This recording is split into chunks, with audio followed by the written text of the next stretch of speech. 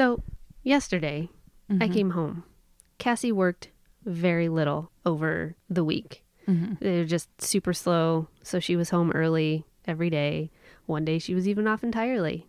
Oh, wow. I come home yesterday. It's a Friday. Happy day. She's worked a short day. Yeah. So she should be over the moon. And then the day was over and I'm home and she's home. Everybody's home. It's Friday, the weekend. Woo, party. Not happy. She's just weird fucking mood. Couldn't figure out why. So I confront her about it in the car on the way to go get our new toys. Yeah. Which we are currently recording on right now. I'm very excited. Very. Yeah. And she goes, no, I'm fine. Why? I was like, I'm not in a mood. I'm like, I don't know, you seem off. You seem down, off, kind of distant, not excited about all of the things that I just listed. Off early. It's Friday. It's the weekend started. Everybody, woo! We got new podcast stuff. Yeah. Podcast stuff, audio. What is this called? Mic and audio. What's that? Recorder. Yeah. Oh. Yeah. Yeah. Over the moon. Over the She moon. should be over the moon. Should be. So we come home. She goes in to Tinkle and just yells, son of a bitch, from the bathroom. And I was like, oh, this all makes sense now. So she started her period and her mood Explained. very much related. Good on you for picking that up, though. But I didn't because I was like, what the fuck is your problem? Also, you usually keep it on your calendar. I do. I keep it on calendar at work, but the last couple of months I forgot to mark it. And then it's a new year. I haven't gotten a new calendar, so I didn't have it marked. But we have it marked now. But she doesn't keep track of her own period. I keep track of her period for her. I don't even have one anymore, but I keep track of her period for her. That's what partners do. I didn't keep track of mine when I had it. Seth, get on it. Start writing it down. So Cassie was crying on the toilet? Yeah. So she yells, son of a bitch. And I go, oh, that's what it is. And then she just started crying about everything, but mostly how she really fucking wanted cookies. Oh, Cassie. That's the saddest story I've ever heard. Don't worry. We got her cookies. She got nice. all of the cookies. Where'd you get them? The new season's cookie bar. Oh. Yeah. So we went there and she got a whole bunch of different types of cookies. One that tasted like soap. Ew. What was a it? lavender shortbread cookie. I was going to say, was it like floral, like rose or lavender? Yeah. We're just sitting there and she just goes, and I'm like, what is your problem? And she's like, it's like soap. So What a weekend. she got her cookies. Stopped crying on the toilet. Stopped crying on the toilet. We figured out what her problem was. Got it marked on the calendar. We have it marked, everything. So many mysteries solved. Problem solved yesterday. Mm-hmm. Yeah. All by cookies. God bless. But mostly me. And Danny.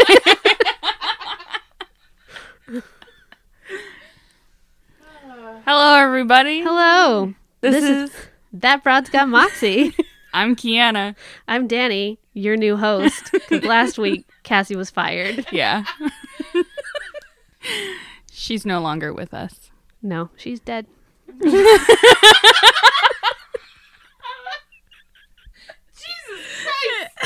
I've been working on my old man laugh.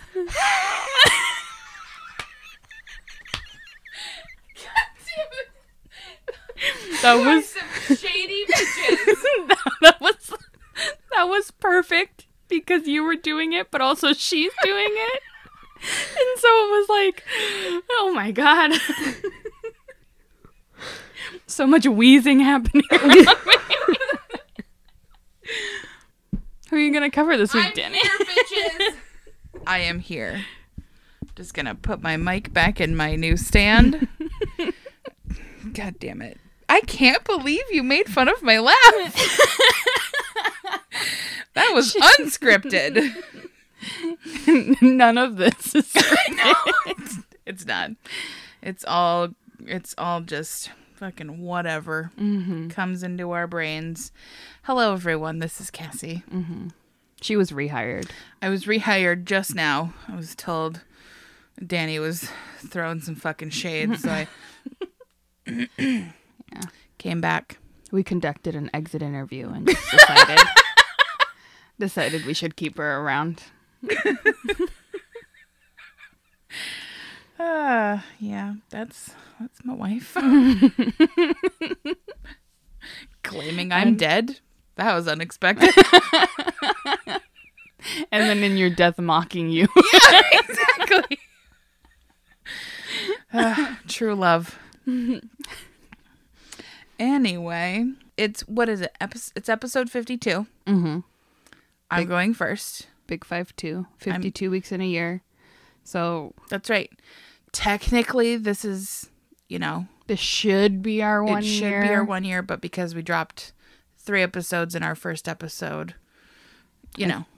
excuse me, three episodes the first day we dropped any episodes, so we're a little behind. But So don't get hysterical yet. Don't celebrate. yeah, That's 2 years later. 2 years. 2 weeks. yeah. So February 19th is officially our 1 year anniversary. Also, I would like to apologize very quickly to everyone who's listening.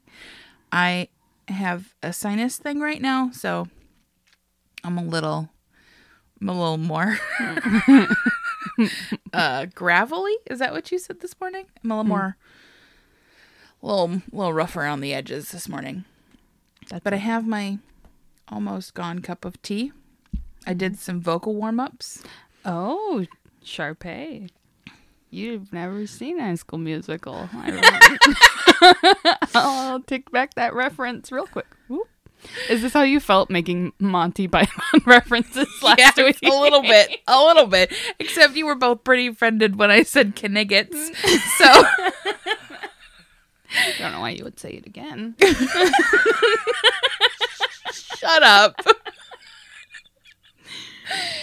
Anyway, yes, I sang some songs from Greece this morning. Oh. Chang Chang, Changity Chang Chibop. Will always be. Whoa, yeah.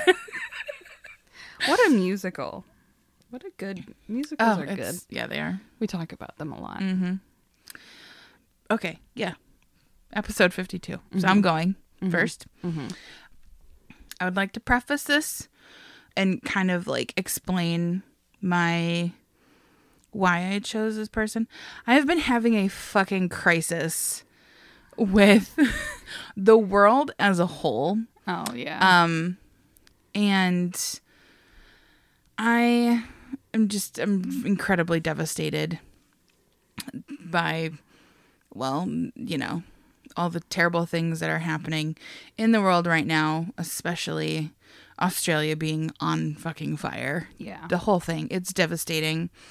Donated money. I've been trying to spread the word on our Instagram as much as possible. Mm-hmm. But it's been very distressing to me. And so I was like, I'm going to do someone from Australia. I wanted to do a native Aboriginal woman who has an incredible story. And Nice. that's how I came to this person. I'm ready to hear about it. Okie dokie. So, also, if anybody else is having a hard time with the world right now, just make sure to take care of yourself. Drink some water. I don't want to sound stupid, but think happy thoughts. Just take care of yourself and do whatever you need to do for yourself to try and stay positive or be helpful and just, be kind because the world is on fire. Yeah. And it can be really confusing, Yeah. trying to come to grips with things that are out of your control. And I really encourage people to get educated and see, Absolutely. why Australian politicians aren't being as on it as they should be. And Exactly.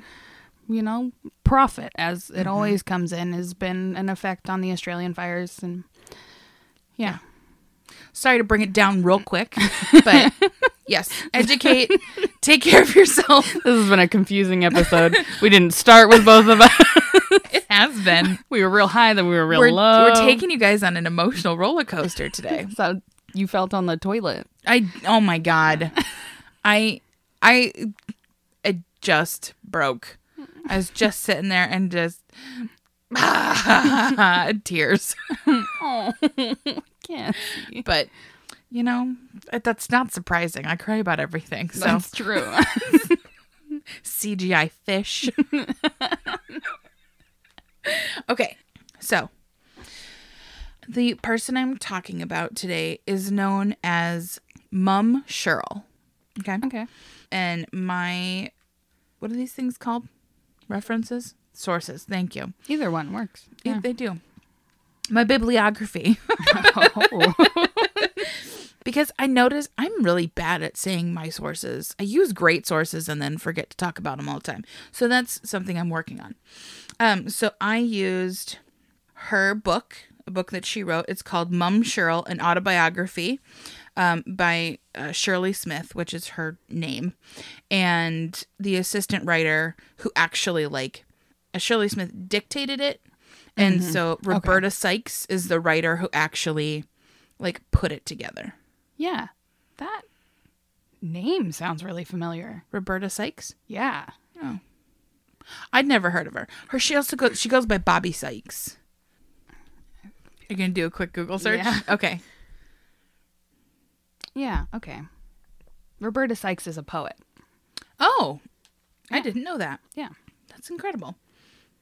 Well, she helped Mum Cheryl write her book. Nice. I also used just a splash of Wikipedia. I didn't really use it, but I read through it. And then an article called Australian Aborigines Have Fiery Champion in Mum Cheryl by Henry Cam. And that was a New York Times article from 1977, Oh. which I thought was really cool. And another one called She Gave You Hope. Artists Honor the Black Saint of Redfern. And that was by Laura Chung for the Sydney Morning Herald. And that was just last year. Okay. Here we go. Colleen Shirley Perry Smith, better known as Mum Cheryl, was born November 22nd, 1921 in New South Wales, Australia. So she's a Scorpio, just barely, but she is. She's cussed. She is on the cusp. Her parents, Isabel and Joseph, and I think she had at least 6 siblings. Mm-hmm. It was kind of hard to It's a lot. keep track of them all, but I think there were 6. There might have been 8. So Isabel, Joseph, all of her siblings, we'll just say 7 average. And her, they were part of the Wiradjuri community, which is the largest group of Aboriginal people in New South Wales. And they all lived on a mission called Irambi. So, just a little I'm gonna put you where we're at in history right now. So, racism towards the Aboriginal people has been a huge problem in Australia since the first English colonizers arrived and started doing their colonizing thing. Yeah. So this is right after World War I, in the early 1920s. There was this thing called the Aboriginal Protection Board that was started. And that was meant to ease the tensions of racism and, quote, fix Aboriginal problems. Okay. Okay, so we know what missions did when they came to the United States with those settlers and colonizers. And so basically, they kind of did the same thing. They took a bunch of families and took a whole bunch of children away from their families and placed them in, they're essentially these white training camps. Yeah. Right? Re-education. These institutions for re-education that they called missions. They were run by these, by Catholic missionaries, etc.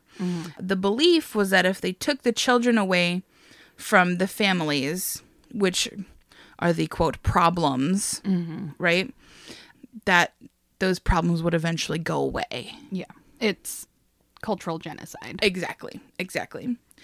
However, obviously, we know that doesn't work. That's not how that happens. And so this particular generation of children was known as the stolen generation. They went on to have a lot of problems with abuses of various kinds. Yeah. They weren't good places to be. They were really bad places. They were not good, Yeah. Okay, so that's where we're at in history.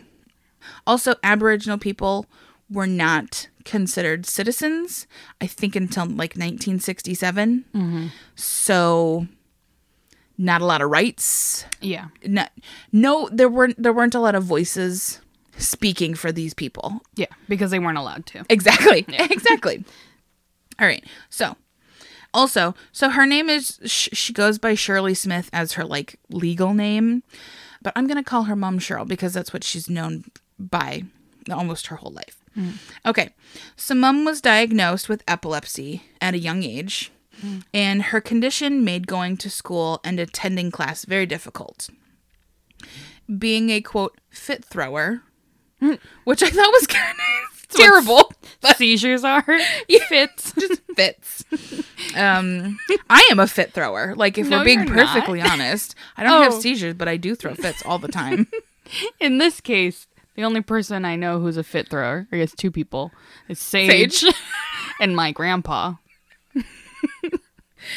They're fit throwers. That's not funny. It's not. Epilepsy is a bummer. Yeah, and seizures are scary. Yeah, they are. They're very scary. Sorry, Sage. We're not trying to make light of the situation. I just thought fit thrower. If you want more about seizures, listen to the Dr. Asima Chatterjee episode. That's right. Thank you. Very good plug. An ad. You guys should for pay me for our own episode. Okay, so having this condition was a constant source of stress for both Mom and her family and the other people around her. People didn't want to be left alone with her, lest she have a seizure, because it is very scary. Been there, done that. Like, it's very alarming to be like, what is happening? Yeah. Like any emergency. But also she feared like being left by herself for that same reason. She was like, I don't know what the fuck to do when this happens and I'm by myself. So she was excluded from a normal education. And although she eventually learned the alphabet, she never learned to read or write proficiently. However, she was no dummy, and she learned plenty from her grandfather. So I'm going to call him Grandpa Dan. His name is Daniel Boney, but I liked Grandpa Dan. Boney M. That's right. Mary's boy child. Jesus Christ. Was born on Christmas. Because of you, that song is becoming my favorite Christmas song. It makes me laugh so hard. It's so good. And for those of you, okay, hold on, there was some visual humor that just happened. There was. We have new microphones, as we said earlier, and they're like singing mics. Yeah. And we have them on mic stands, and I just... She took it out of the mic stand and really looked like she was just gonna do her own thing over there. She's gonna solo it up. I'm ready for it. My new album dropping in 2021. Solid. Good. Give yourself some time to work on it. Yeah, I needed to. Okay, so Grandpa Dan, he was very wise and also very patient with Mom. He taught her everything he knew, including his knowledge of the land, plants, and animals, and 16 different Aboriginal languages. Oh, Yeah. wow. Yeah. I That's was like, a I'm sorry, lot. 16? Jesus. Damn, So- Grandpa Dan. Yeah, no kidding. Her siblings were always jealous that she was his favorite. And of course, that delighted her. Don't Suck hate it. me because you ain't me. So when Mom was 6 years old, Grandpa Dan was kicked out of the mission. I don't know why. Probably because he was teaching probably. 16 different Aboriginal languages in That a could be. cultural genocide camp. Might be it. Shrugs. So he's kicked out. So he's like, all right, cool. So he went to Sydney, built a big house, and then Mom went to live with him. Nice. So, and eventually, like slowly but surely, they all kind of trickled out of the mission and ended up all, kind of back in this big house together. All right.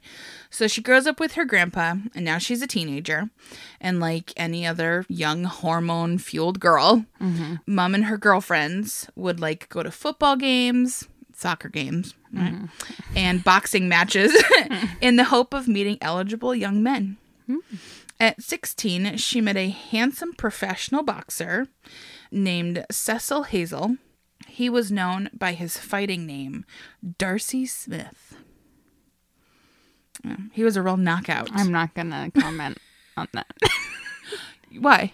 I don't know. Because his name, Cecil, what's his name? Cecil Hazel. Is such a cool name. Right? Why would That's you what I thought. Why would you change it to Darcy. Darcy Smith? I don't know why he changed it. I think he should have stayed with Cecil Hazel. Hey, Cecil Hazel is a cool name. Yeah. That's the name of a boxer. It sure is. Darcy is just that guy from Pride and Prejudice. He's a real fucking bummer, too. Yeah. Mm-hmm. And also Smith. Yeah. Boring. Yeah. Sorry, anybody named Darcy Smith. But, I mean, they can admit it, too. They can. Cecil Hazel is a cool name. It is very cool. So Darcy and Mum soon decided to get married. And from his like fight winnings, because he was good at what he did, they were able to afford like this big, beautiful wedding. I'm backtracking on the name thing. Okay. Because I assume he's very good at boxing because they underestimated him. Their opponent would go into the match and be like, Darcy Smith, I'm not going to have a hard fight. Right. Underestimated. Cecil Hazel comes out, Boom. beats the shit out of him. That's right. Pays for their wedding. Diabolical. What a man. I love the strong feelings you have about this. Oh, gosh. So good. Big, beautiful, gorgeous wedding. And that dream wedding was apparently one of the highlights of her life. It made her very happy. So then the couple started a family. Wanted or otherwise, I'm not sure. Because they're still very young. Okay. And he had his boxing career. He was a couple years older than her. So I'm not sure if it was like, let's start a family. Or if it was like, let's start a family. I know a lot of people who are accidents who are really great. Like, yeah. Me included. But You're not an accident. You're an oops. please. Brenda. Brenda, you know that's a lie. Quit trying to save my feelings. I already know. Yeah. I wasn't wanted. Okay. So Mom's first pregnancy unfortunately ended with a miscarriage because she had a really, really bad seizure. But shortly after that, Mom was pregnant again. And with some special attention from a lovely female doctor, the two welcomed their healthy daughter Beatrice into the world. Darcy continued his boxing career and for the next couple years continued to tour and do fights and stuff, which left Mom with the support of her female family members to raise Beatrice by herself. So she did this until Beatrice was about 3.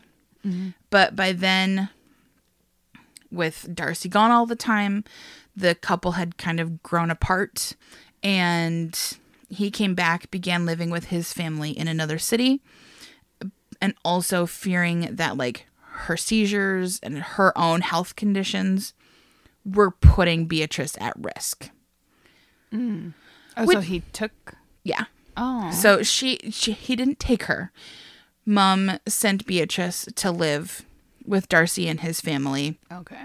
And so he also got to be part of her life because he hadn't for, the first couple years of her life. All right. So after Beatrice went to live with her father, Mom Cheryl decided to look for a job. She had always had difficulty finding like stable employment because of her epilepsy. However, she landed a position at the Argent's box factory. Making boxes? Probably. Question mark? I don't know.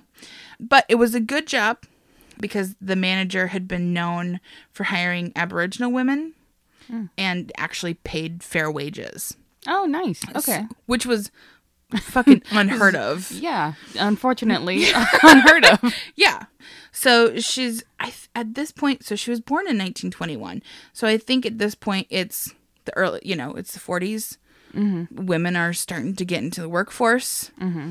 And being an Aboriginal woman did not put her high up on the list because of racism and sexism, obviously. But she got this great job. And now her schedule is starting to fill up with her work shifts, as well as going to see her younger brother, Laurie, in prison. He had been arrested for, I think it was for breaking and entering. He was serving his time. And so Mom, like always, he was her closest and dearest little brother. So she always made an effort to go see him and visit him. She gave him much needed hope and emotional support while he was there. He believed many of his fellow inmates would also benefit from talking to his lovely older sister. Mm-hmm. He was like, you're just so great. You should go talk to these other guys. Like, they need to chill the fuck out and have someone to care about them a little bit. Yeah. So she did. She would chat with anybody about anything. She was a great listener and even organized for prisoners to have access to musical instruments, which I thought was fun. Yeah. When guards asked her about her relationship to these other inmates, she simply said, "I'm their mum." Hence her endearing nickname.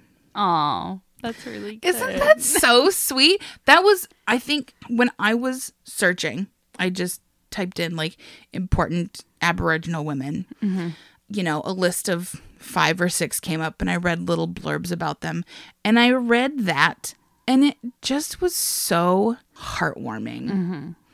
She touched so many people's lives by just being there. Yeah. Like, she went on to do like really, really important things, but she got this incredible nickname and people just felt so loved and listened to. Mm. And I really like that. And so that's why. That's how we arrived here. So then eventually Laurie was released, but Mom continued her volunteer work.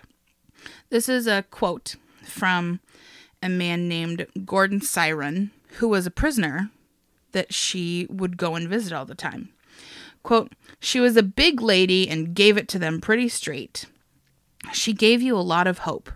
When you're a prisoner, especially when you're doing life, hope is important." He'll come back around later in the story. Okay. So during this time, Mom was given special access passes to visit inmates. This is like the first and only time that this has ever happened. Yeah, that's really great. Mm-hmm. I mean, it's probably because it was working. Like, exactly. Like, if the whole idea of prison is rehabilitation, then these visits and her going and talking to them was clearly doing something because they let it continue. Yeah. And gave her a special pass. Exactly. Yeah. The police in Newtown and the Child Welfare Department also came to rely on her to assist them in court cases involving the Aboriginal community. From speaking on behalf of juvenile delinquents to finding appropriate care for endangered children, Mum's help was incredibly significant. With those fucking 16 languages, she helped facilitate all these things and gave a voice to people who would otherwise not have one. Into the 1970s, Mum Cheryl became involved in the political activism in a city called Redfern. Her work included helping to establish the Aboriginal Legal Service, the Aboriginal Medical Service, and the Aboriginal Tent Embassy. During this time, Mum Cheryl also rented a number of houses for her own family and for a group of unmarried mothers. She helped raise over 300 children. Oh, wow. And fostered and cared for 60 on her own. Oh my God. 60 kids. Yeah. That's insane. Yeah. She fostered 60, maybe more. But in this community of homes that she's renting for these families and for these young mothers, helped raise over 300 children, and grandchildren. Okay. And she encouraged the children in her care to go to school so that they could grow up to become activists as well. Oh. Yeah. She also helped open and volunteered at the Redfern Office of Youth and Community Service, which was a center that provided food for homeless people in Redfern. So this is just a fun little anecdote that I put in there. So Mum, at one point, took a group of children with disabilities. She's a fucking saint is what this woman is. She takes them to see a Neil Diamond concert in Sydney. Because what? Australians love Neil Diamond. Is that true? Australia, let us know. I think so. This is not the first time I've ever heard a story about Neil Diamond in Australia and how much people love him. I don't even know who Neil Diamond is. He sings Sweet Caroline. Oh. And okay, well then I do know who that man Rocky is. Mountain High. Okay. No? That's John Denver. Oh, John yeah. fucking Denver. Sorry. I know who that is. Yeah. I've never known who sang Sweet Caroline. That Neil Diamond. You're welcome. He wears bedazzled suits. He's got wavy feathered Farrah Fawcett hair. Look, I mean, he probably doesn't anymore, but once upon a time, Who is this man? I love him. you'll love him even more after I tell you about this story. So she takes these children, go see Neil Diamond. However, when they arrived, she found out that the tickets were completely sold out. So Neil Diamond found out about this, and he was very upset and decided to invite her to Las Vegas, whole thing paid for, to come and see his show because she deserved it. Oh, with the kids or without the kids? I think without the kids because there were cocktail parties involved. Oh, yeah, okay. Yeah. Oh, Neil. Oh, Mr. Diamond. Which is hilarious. Mom didn't want to go, though. Oh. But she was like, I guess I will. But when she got there, she didn't like having to attend the cocktail parties, which, don't know why, because it sounds like a blasty blast to me. And she was appalled by the conspicuous consumption. Because, fun fact, Mom she could never drink. Oh, yeah. Period. End of story. Out of the question. Because of all, her medications and all that stuff. So she could never drink. So she was like, oh, what is all this? Just sit down and have some juice. Just some juice, yeah. Her favorite part of the trip was staying with some Catholic priests in San Francisco on her way home. Because Catholics know how to party. It's a true story, though, let me tell you. They have wine every Sunday. Did you know? She doesn't like drinking. I know that, but I like Catholics for that reason. Is that why you married one? You have wine the non-practicing Catholic. Yeah, we don't drink wine ever because neither of us like it very much. Anyway, this has devolved. Like most of I know. Right? this podcast, baby. All right. Catholics know how to party. So then I think it was in 1975, when Mother Teresa visited Australia, she went because she wanted to meet Mum. And they then so they got together, had a little brunch at her home parish in Redfern. Fucking Mother Teresa came to Australia and was like, all right, somebody get Mom on the phone. We're gonna do lunch. We're going to do some matriarchal snacking. That's the name of this podcast. Matriarchal snacking. I like it. All right. Where am I? In 1977, she was made a member of the Order of the British Empire. And in 1985, she became a member of the Order of Australia. The National Aboriginal and Islander Day Observance Committee named Mum Shirl as Aborigine of the Year in 1990. Get it, girl? Right? And just a few months before her death, the National Trust acknowledged her as an Australian National Living Treasure. Oh, Isn't that just so sweet? yeah. Like, she truly was. Like, she's a saint. Mm-hmm. Because she spent a lot of her time as a child getting care from the community around her. Not only her family, but other Aboriginal people in her community. She felt a deep connection to these people and wanted to give back. And so she spent her whole life doing that and giving what she could to her community. And all different types of people, too. Like, Yes. just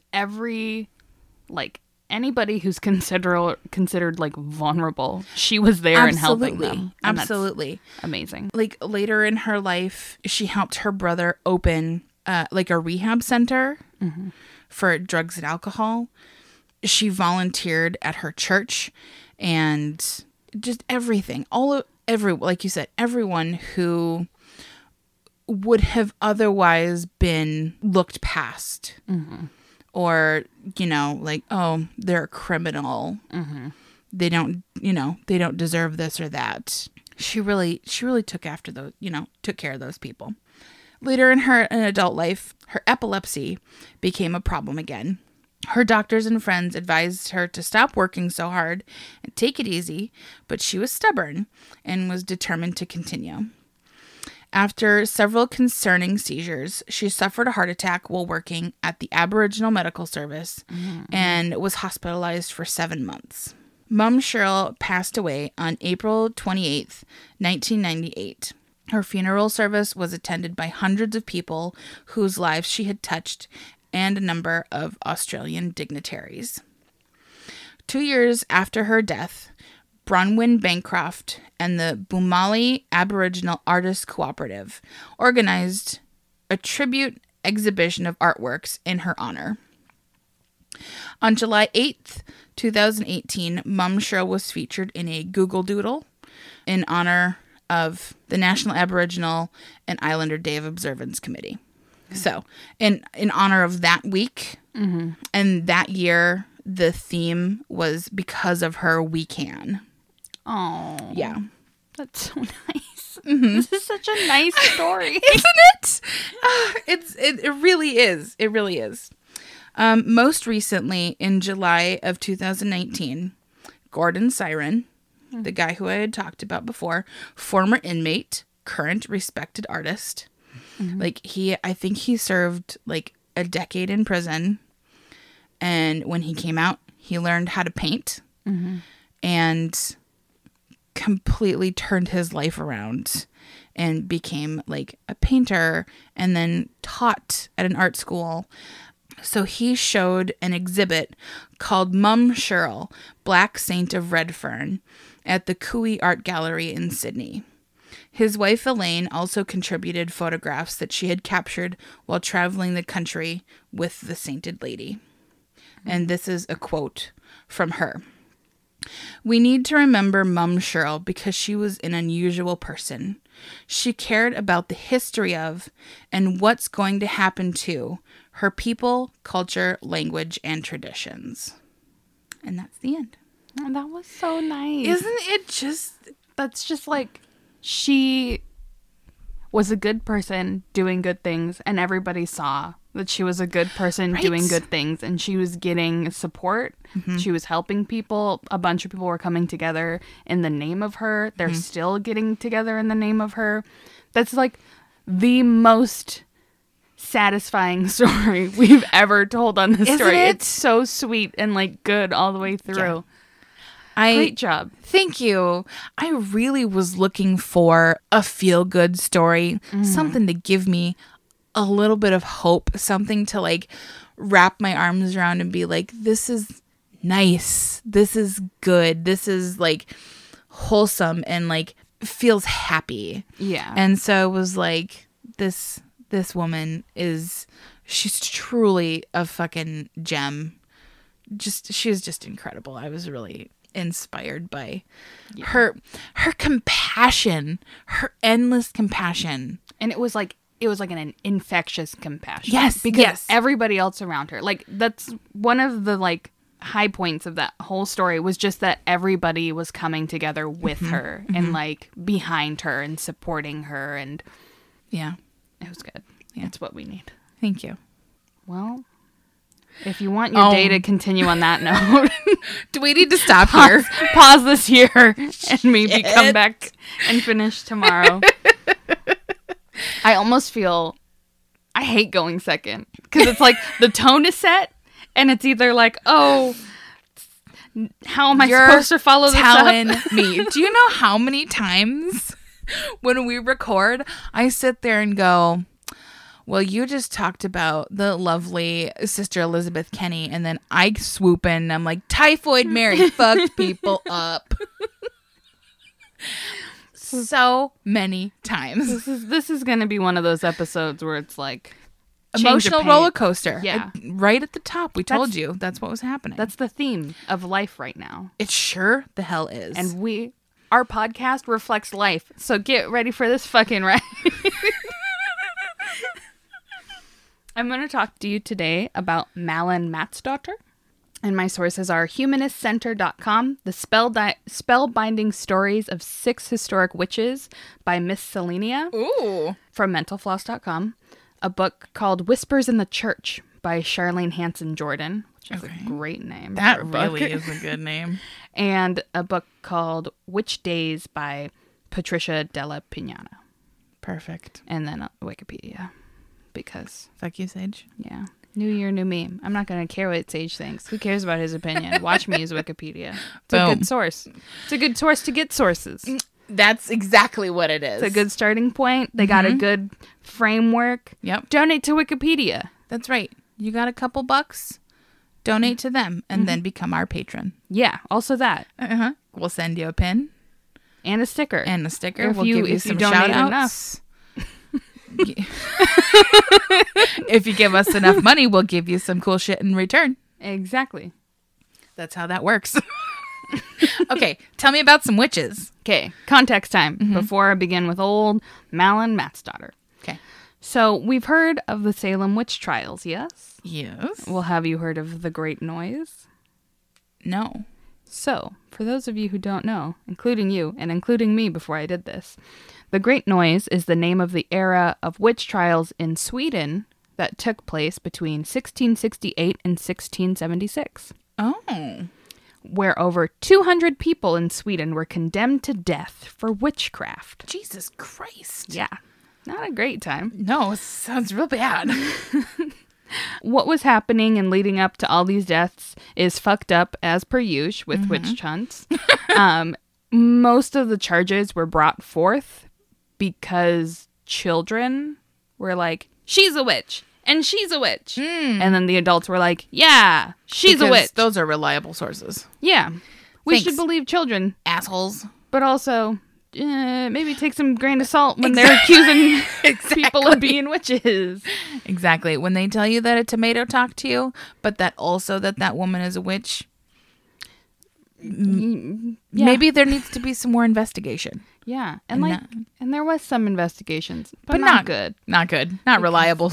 Yeah, Certainly not given 100% accurate results. yeah. So there was mass hysteria that children were being taken to Blakula, which is a meadow where the devil hung out on Earth. Naturally. And seduced by his evil charms, children participated in like black masses and pagan rites, and obviously this was not good in that society. And Blácula, where the devil hung out, is believed to only be reached by magical flight, usually on an enchanted object or on an animal. So it was only possible that they were getting there by witches. Oh, on their broomsticks. Yeah. Gotcha. Or on there was one. Magic goats. I didn't put it in, but a guy accused another person of being a witch and was like, she's definitely a witch. She rode me with my son and her on my back to Blácula. And I was like, what a fucking dumbass. I would have Sorry. believed a goat. I don't believe that. A whole ass man was like, I corroborate this story. She's a witch. Like, come on. Oh, no. Come on. Pissed. I'm mad. Jesus. In 1668, the Great Noise began in full force. So before then, there was some like whisperings of this happened, but then 1668, it really took off, with 18 people being sentenced to death by decapitation. Oh, my God. And then the hysteria then spread throughout Sweden. The climax of the witch hunt occurred in the northern province of Angermanland. Oh, very good. Thank you. Probably wrong. Where in 1675, 71 people, 65 of whom were women, were tried and executed. In total, in that province, in that parish, they might be the same thing, I don't know, about 1/5 of all of the women were falsely accused of witchcraft, and a majority of them being decapitated. Wow. Wasn't good. Before each execution, all the witches had to confess to their crimes in front of spectators and judges.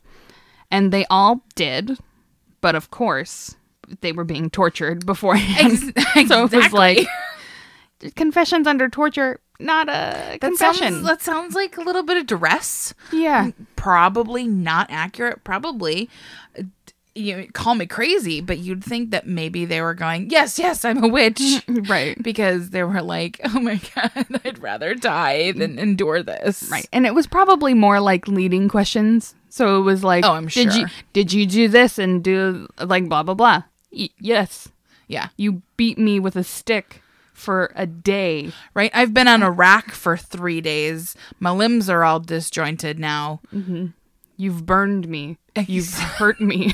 I'm no longer in the right space of mind. No. Anyways. Also, fuck that patriarchal bullshit. Oh. A fifth of the women. Yeah. What are you gonna do now? With 1/5 of your women gone? That's so much. That's so much.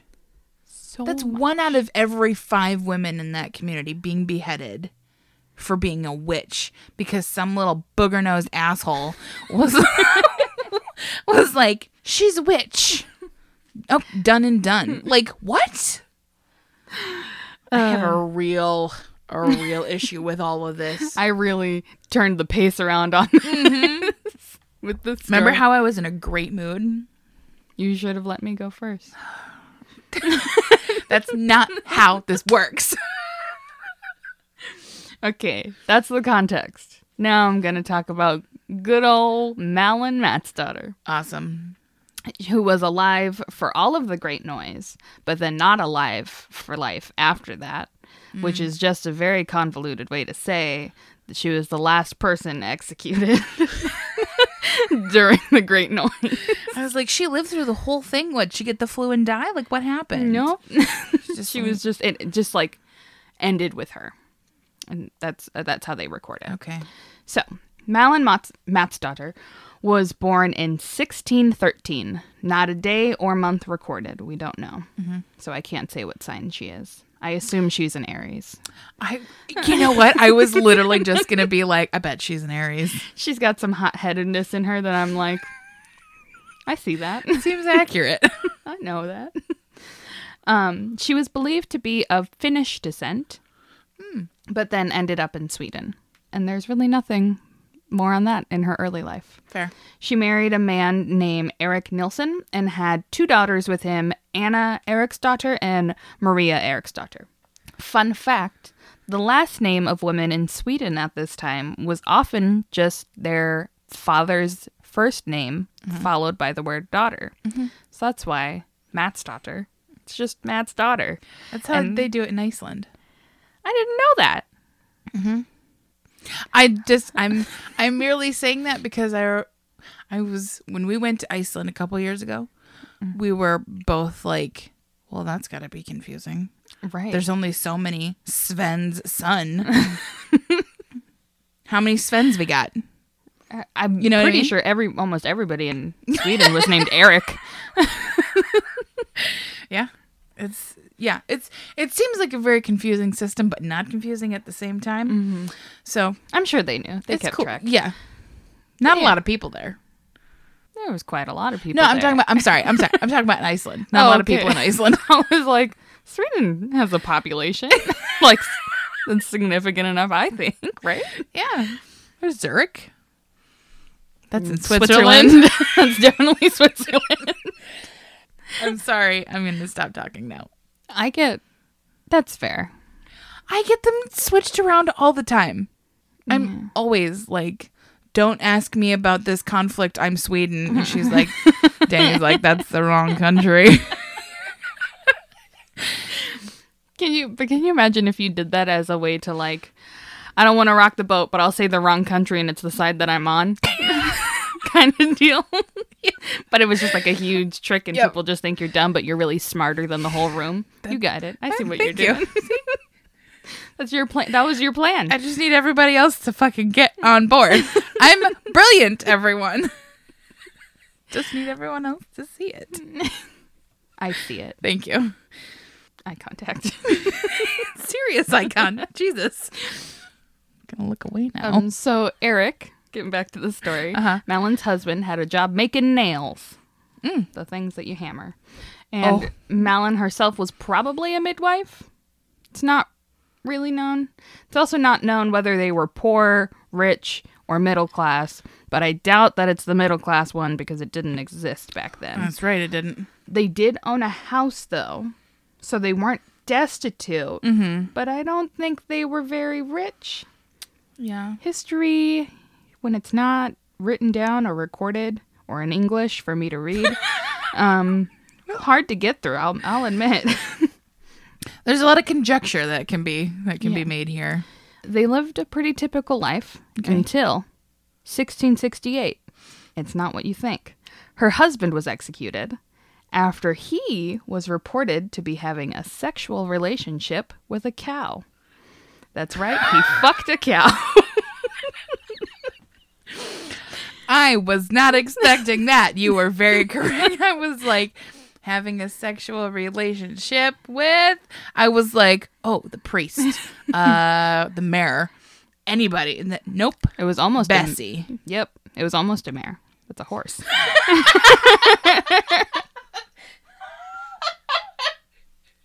Bovine, equine, tomato. God, we're brilliant. My knee pits are so sweaty. I gotta stretch my legs out. She really just opened Do you like up. my mane of leg hair? Can you see it? I cannot. It looks all blonde. I mean, it is, but there's a lot of it. I cannot. I'm sorry, continue. Cow fucking, yes. Yep. The crime had been reported by Malin's eldest daughter, Anna. She was 13 years old at the time.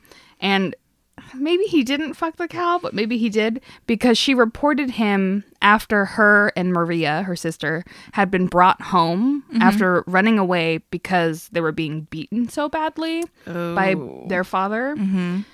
And then their father demanded that Malin also beat them. So it was like, bad things are happening. And it was an abuse, yeah. Of the fucking, Anna said, God knows mother beats, and you beats, and I shall no longer remain silent. Such a sin you have committed, all the time standing on a chair over our black cow like a rooster over a hen. Oh, no! And so That is descriptive. Yeah. and he was executed. That was that. Malin remarried after that, and her 2 daughters moved out of their home. Malin probably continued on with her typical life again. However, this wouldn't last.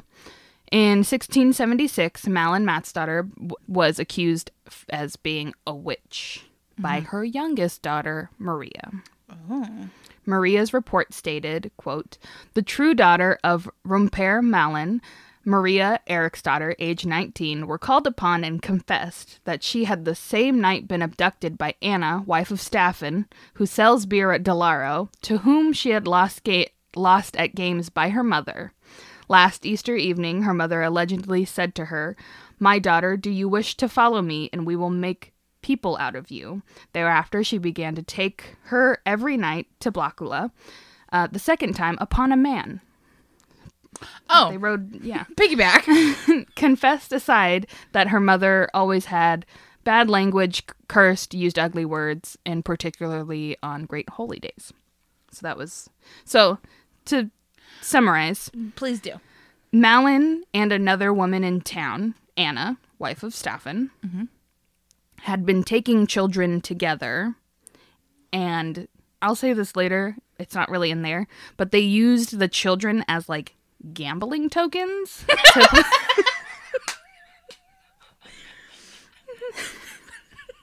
I bet you my youngest, you can't throw that rock farther than I can. But basically, it was like, we're going to play games. I'll bet this kid. That's fucking hysterical. And they would bring them to the Devil's Meadow to do this. Okay. And then also her mom cursed and said curse words on holy days. She said shit on Sunday. Yeah. That makes her a witch. Yeah. Well, I'm in trouble. Oh, yeah. I'm in trouble. Everyone in this room, straight to hell. And also another clarifying point. She's referred to as Rumper Malin, which was just a nickname used during the court proceedings, which translates to stupid Malin. Fuck those guys. It's a mean name, and I'm not going to use it. Good. But I said it in the quote, and so that's why I'm not going to keep saying it. Yeah. And also, can you just imagine going to trial for something, and the judge was like, "Okay, stupid Cassie, how do you plead?" That would be so. That's some real bullshit is what that is. Yeah, and I don't know when stupid used to mean like differently abled. Yeah. Like that's what they. Yeah. So maybe Malin was a disabled woman, but also you don't need to call her For real, don't fucking shade her like that. That's, first of all, rude. right. Second of all, unnecessary. Third of all, why would you piss off somebody you thought was a witch? For real, I'm sorry. If I think anybody is going to potentially put a hex on me, I'm going to be real nice to that person. Yeah. And I'm going to ask them to put hexes on other people. Exactly. Anyways. I was like, why are you kind of like bobbing your head over towards Because Danny? No. That was just my thinking. I was tilting my head to think because there's a few people I would put some hexes on. But I won't mention them by name. Sage. I'm just kidding. I think we've already put a hex on Sage accidentally, maybe. I have. We do say fuck you every episode we record. But that's not a hex. Is it? No. Is that the right answer? Back to the story. Malin was called in, questioned, tortured, but she never confessed. At the trial, she was then asked to read the Lord's Prayer, but she had a difficult time reading it. And trouble with reading was uncommon since the Swedish Church Ordinance of 1571, which stated that every citizen, regardless of class or sex, was by law required to be able to read. Oh, wow. And so it was specifically so they could read the Bible. Mm-hmm. But because she couldn't read, it was like, it's because she can't read the Lord's Prayer. Mm-hmm. They didn't test any other texts. Of course they didn't. She's like, give me Mary Had a Little Lamb. I'll read that shit to you. Right. No problem. But like maybe and let's be real, some people just have trouble reading for a number of reasons. Absolutely. Maybe Malin needed glasses. maybe she had dyslexia. Maybe she mostly spoke Finnish because she was Finnish. And she shouldn't have been reading out of a Swedish book. Maybe she's just like me and just has trouble saying basic words. Whatever the case, not being able to read the Lord's Prayer shouldn't have been of anything, but that was strike one. Okay. The Swedish love baseball. That's not true. I was like, really? For a second, I believed you. I'm using the strike system.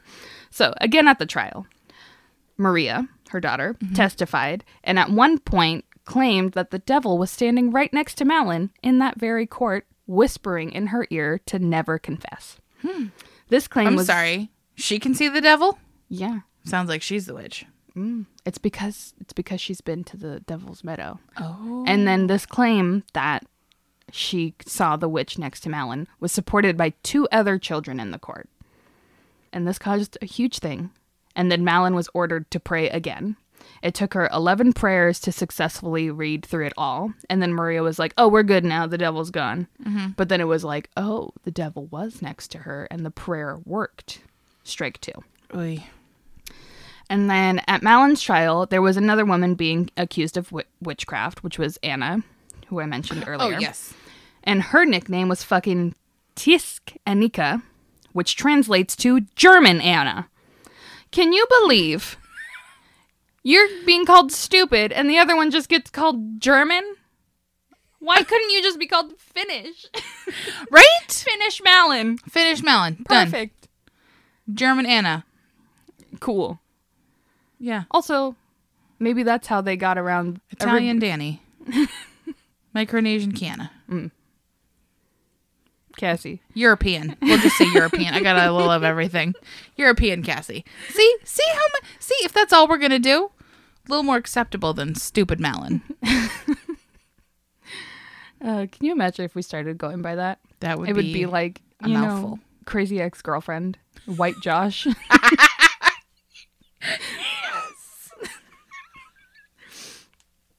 Anywho, the children in court testified that these 2 women were using them as gambling chips and swapped ownership between them. Anna, under torture, confessed to being a witch. Malin did not. However, Anna confessed to all of the crimes against Malin, meaning that being accused by witchcraft by a witch makes you a witch. So that was strike 3. Ugh. Not that she needs any more strikes, but Malin also worked for a woman who was already executed for witchcraft. And so it was like, oh, she hangs out with witches. Exactly. This witch just called her a witch. She can't read. She's stupid. Let's just charge her. And that's what they did. That sounds apropos. Yeah. At the trial, she was found guilty, though she never confessed. And she did say at the testimony to her daughters, my God, let them go to Blackula forever. She just told them to go to hell. She then accused her daughters of a bad lifestyle in the court. And then when they asked her to specify, she answered with such language that her answers were never in fact written down because they were offensive to decent ears. Love her. The court then asked Maria if she was trying to have her mother executed in order to inherit the house, but she denied it. Of course she did. But they believe her, but not. Anyways, you know. As I said earlier, Malin never confessed. This is very important. Okay. Because if you didn't confess, typically, you weren't executed. Like, you had to confess. If you were found guilty for being a witch, they would maybe torture you for a really long time and then make you hang out in a church if you didn't confess. But in Malin's case, she was so adamant in her denial that it was believed that the devil was assisting her, and it made her look even more guilty. Isn't that convenient? So convenient. Oh, Lord. So the execution took place August 5th, 1676. She was sentenced to burn at the stake at Haymarket Square in Stockholm. Malin was executed with German Anna, but so Anna was at the execution, Anna was crying. She was reading her prayers. She was asking for the Lord's forgiveness. And so because she confessed, she was rewarded with a quick death and was decapitated. Oh. Like all the other witches in the past. Witches in quotes. Malin was given the chance to confess one more time at the execution, but she refused to do so. Because she did this, instead of being decapitated, she would be burned alive, making her the only woman in Sweden to be burned alive as punishment for sorcery. According to witnesses, Malin was unwavering. Quote, she did not seem to fear death much, courageously mounting the stake. And even the official execution protocol noted that she was very tough. She spoke calmly with the executioner, allowing him to fasten her with iron by her hands and feet and a bag of gunpowder that was placed around her neck to hasten her death. So instead of having her suffer the bag around, she talked back to the priests with her head held high when they pleaded with her to acknowledge her sin. But she was like, I'm fucking innocent. Deuces. Good for her.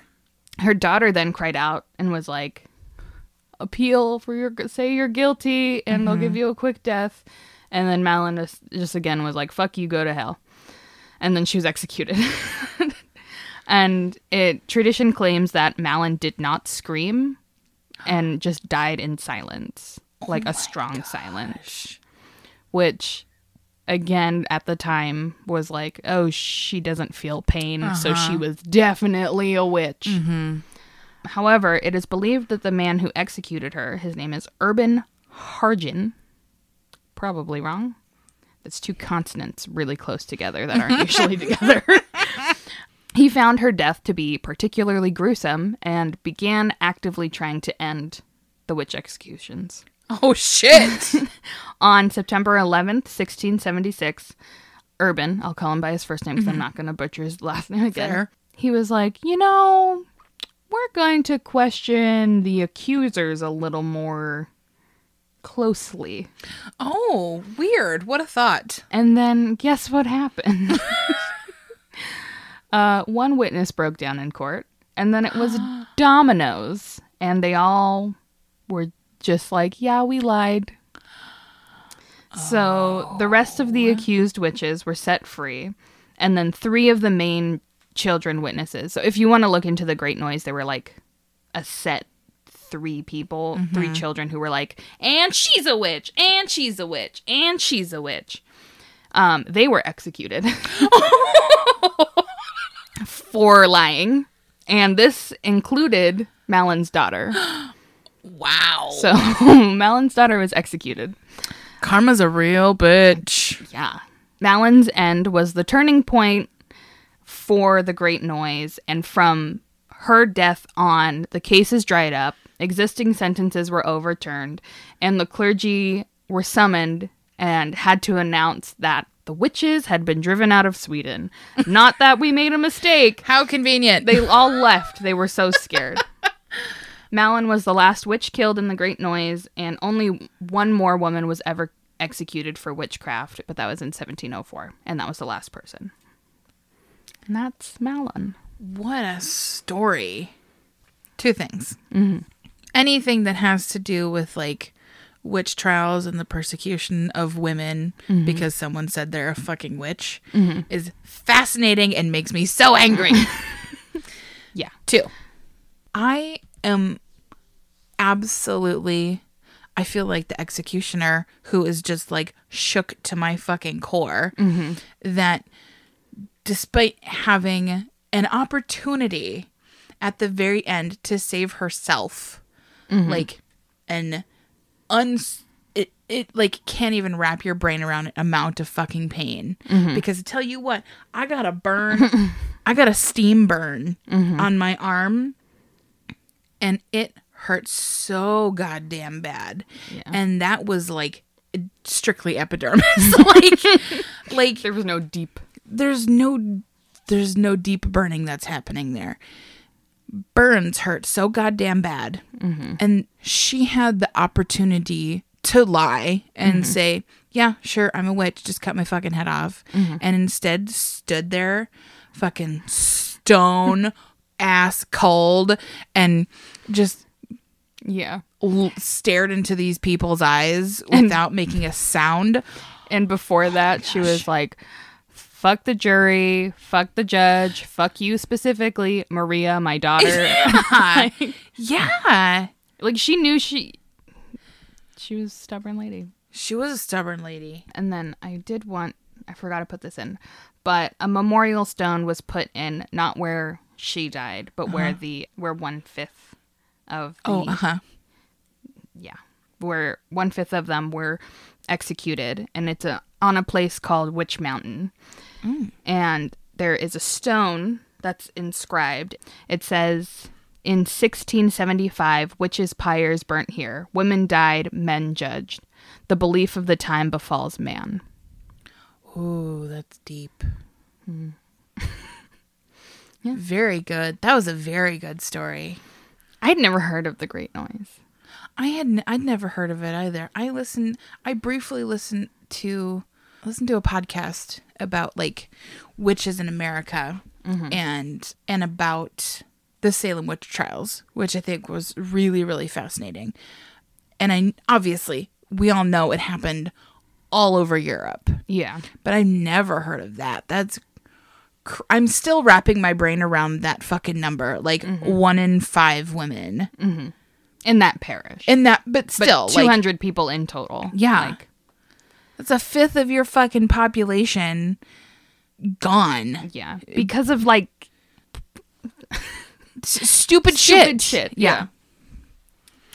Well, that was that on that. That was way to go. That was a really good episode. We went up, we went down, we went back up, and then we came down again. Roller coaster, baby. That's what this is. Well, hopefully everyone enjoyed this because we're using our brand new gadgets and gizmos. Hopefully you like the sound of us, even though I sound like shit. I sound so sexy. Everybody loves my voice all the time. Men tell me when I speak to them erect. Don't know why I said that. Because it's funny. That's the second time we've said erect in 2 hours. Oh, so if you like us, if you're into this, if you're erect, go ahead and follow us on our social media accounts. Oh, they are on Facebook and Instagram. We are at That Broad's Got Moxie, and on Twitter at Broad's Got Moxie. If you have anything you want to say to us, go ahead and email us. We have an email address. It's thatbroadsgotmoxie@gmail.com. That's right.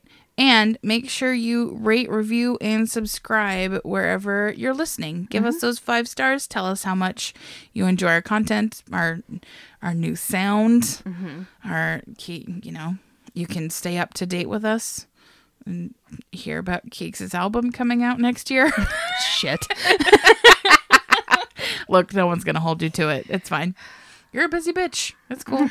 Yeah. Yeah, that's all. I think that's Bye. Bye. Music by Sage Krenning. Cover art by Vinny Navarrete. Produced and edited by Danielle Barsanti.